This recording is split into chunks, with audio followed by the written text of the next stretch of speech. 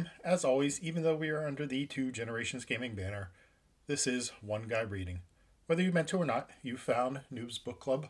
I'm Sean, Noob of all trades from Two Generations Gaming, and in this series I am reading and reacting to Dragons of Fate, the latest volume from the Dragonlance Destiny series by Margaret Weiss and Tracy Hickman.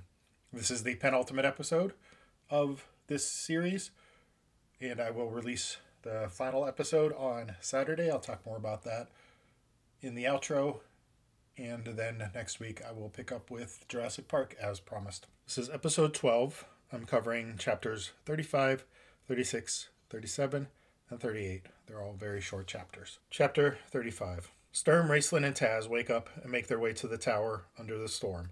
They expected an attack, but made it back without incident. When they get back, they return to Belgrave's quarters to change back into their clothes. While the door is unlocked, it's closed, and there's someone in there. Who goes there? They identify themselves, tell Taz to go away, and greet Will. He asks if they saved Magius. Raceland reports the sad news that they didn't. Will lets them in, but they again send Taz away, this time to quote-unquote stand guard. Will informs them that he's destroying documents at Belgrave's request. He throws some of them into the fire, and others he puts into a pile for Huma later. From a sealed letter, Raceland sees a butterfly charm that he recognizes. It came from Belgrave's daughter to let you through the grove. Will says that he loved her in spite of her being a mage. Raceland says that she knew. Once they disrobe, parenthetically, Sturm with help from Will, and parenthetical, they ask after Destina. Will points them to the temple. He then mentions that Tully is still at large. They suppose he could be anywhere in the massive place. So they gather Taz. He mentions that he saw a bunch of shimmering knights that passed. The souls of true knights risen to defend the tower. They first look for Huma. Instead, they find Reginald. He says Destina is looking for them. They ask about Huma. He's in the temple, last I knew. Destina and Cairn are in the chapel. They split up. Taz to find Destina. Raceland and Sturm will talk to Huma. Taz takes the mission, giving pause only when asked to leave his dagger. They eventually convince him to go. Sturm asks if they changed history. It seems as not. Raceland counters that everything that happened is due to the Grey Gem. And now, Takhisis knows and is after it. Chapter 36. Taz finds them in the chapel. He notices Cairn's knapsack and inquires about it. Cairn lies and says it's only for clothes and such. However, he does clinch it tighter to his chest. Taz informs them that Raceland and Sturm went to talk to Huma. As they talk, Taz tells the story of the attempted rescue and his adventures with the gnomes and Dragonlance. What do you mean it blew up? Taz recounts that part of the story. Gnomes? The camp blew up? Oh boy. To quote Sam Beckett. Some of you younger viewers probably don't know what that is. Quantum leap. Look it up. It's probably on Wikipedia. What? Taz asks. Cairn explains that the device broke down and never made it in the actual history. Taz says, yeah, I fixed it. Cairn looks even more despondent, if possible. Taz, you changed history. Bingo! Chapter 37. They enter the temple.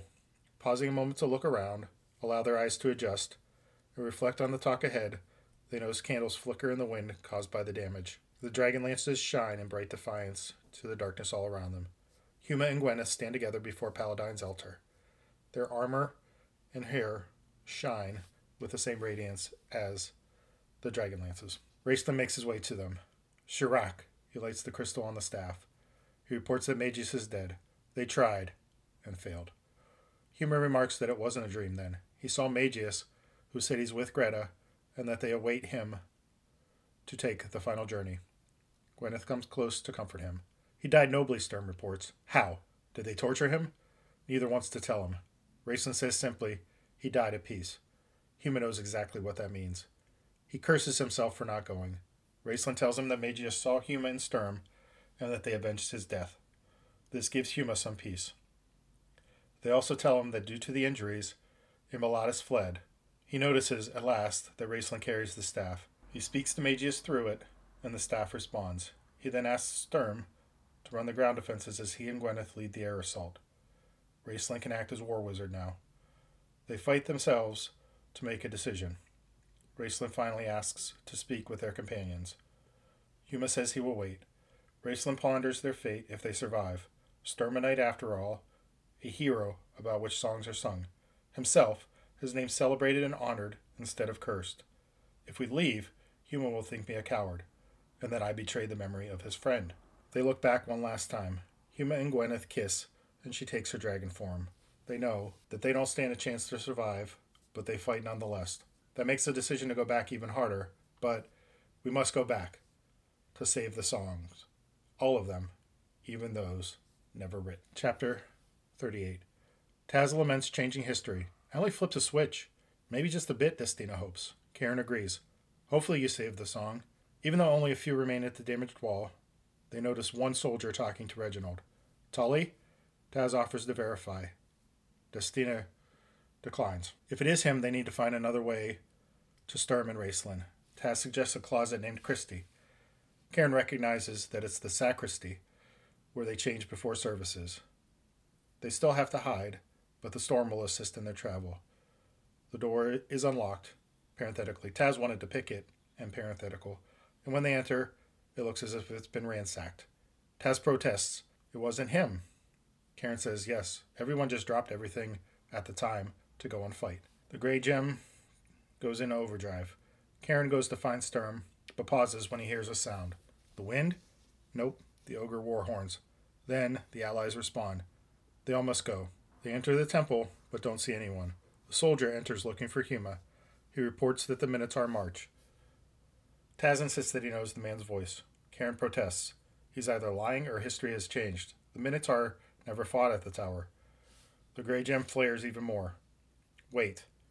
I know him, Taz says. He's the one. He's the man who called me a thief. He's right. That's Tully. And now for my reaction. No new characters. Everything happening at a good pace. Setting up nicely for the end of this book and the beginning of the next one. So, what do I discuss here besides my least and best liked? This time ChatGPT offers no help either. I just got the idea to talk about what changes thanks to the current happenings, but I think that maybe I should save that for the next episode. So what goes here then? I have a couple of days to think. Maybe I table this discussion for tonight. Okay, I think I have an idea. If this fails, well, I tried. And I don't mind failing if something positive comes out of it. So, here goes nothing. Setting up for the end of this book. They kept us, parenthetically me, in suspense for much of the book. I covered in the last episode that I fell for the bait of Raceland and his repeated admonitions that the longer they stayed, the more they risked changing something. Now, granted, he never specified who or what form that change might take. I felt a twinge of suspicion that it might be Taz and the gnomes, but honestly, what possible ramifications might result from their intervention? Surely, Raceland saving Magius from death must affect the timeline more than a failed experiment that fails in a more spectacular fashion slightly later, right? Right? Argue the butterfly effect all you want. I understand the fundamental argument that in an open system with many variables, we can't reliably predict how a change in one variable affects all of the others. What bothers me, though, is that the term became a shortcut in these types of stories to explain away complex interactions. It just doesn't sit well with me. But I respect them for actually keeping me guessing as long as they did. I usually sniff out these little surprises, and I almost did. They kept me in suspense long enough that I let the trail go cold. Then it blindsided me, and they confirmed it, finally. If anyone is going to change history, it's going to be Taz in the stupidest way possible. And now, how does this all affect the future? Present? Whatever. The major change is that Takesis wins the war. But does she get the Grey Gem? My guess is not immediately, no. They probably get away. If not, then the alternate future comes to pass. Yes, of course.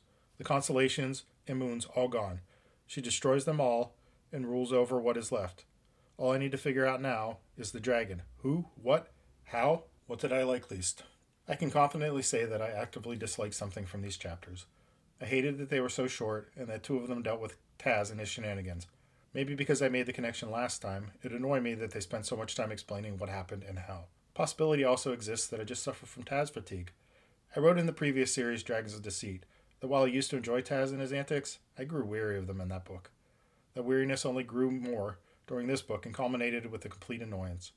I celebrated when he took a few chapters off. He returned. I skimmed his story about the Dragonlance. Both he and the gnomes drove me crazy, and I missed an obvious clue that changed history. No, actually, I think I said that I thought at the time that it might ultimately be the event that set everything into motion to change history. Granted, I also fell for the shiny object in Raceland and Magius. but you can argue that I simply performed my due diligence as a reader. I would be remiss not to follow all possible avenues of a story. Yes, you got me. I'm just making excuses for my poor detective skills. Perhaps it's time to move on. And now for what I liked best. At the risk of sounding self-centered, parenthetically, never stopped me before, and parenthetical, I liked being on the right track about Tasselhoff. Sure, I fell were Weiss and Hickman's shiny thing, as discussed more than a few times. But I know from the moment that switch got flipped that it was the thing that changed everything. So I will take that victory lap. I don't need the win. Things, knock wood, are going very well overall for me right now. I'm working where I want to work. I finally got a doctor willing to try something completely different, parenthetically, sertraline, and parenthetical, and it honestly dealt with most of my issues. Never mind the discussion about medication. I already asked my wife a couple of days ago, if everyone you talk to is on mood stabilizers, perhaps we need to revisit society. So, spare me that discussion. The point is that for the first time in my life, I'm celebrating because I want that feeling of victory. But now, finally, on to what I liked best. My main concern, as discussed many times, is that if Raceland failed to protect Magius, he would turn back on the path to evil. Understandably, he lashes out in anger. He launches a fireball right into the heart of the camps. However, his rage is justified, and he quickly regains his composure. During their conversation, both he and Sturm agonize over their decision. They now quote-unquote know these people, as Taz once said, and feel that they are letting them down by going back. But Raceland understands that their actual responsibility is to fulfill their destinies, no matter how those destinies might end in death and heartache. So while Raceland may still simply follow his path, for now his future remains unclear. He can still take the lessons he learned from his friendship with Magius and repair his relationship with his actual brother. He can live without knowing the corrupting influence of Fistandantilus. Through an odd chain of events and happenstance, Taz might actually save Raceland's life. Perhaps I need to give the little guy another chance. As always, thanks for listening. You can find us if you haven't already at www.twoguysgaming.net. In addition to this show, we also have another show, Two Guys Gaming, where we're going to record the Spooktober episode this coming weekend in order to release it for the week of Halloween next week.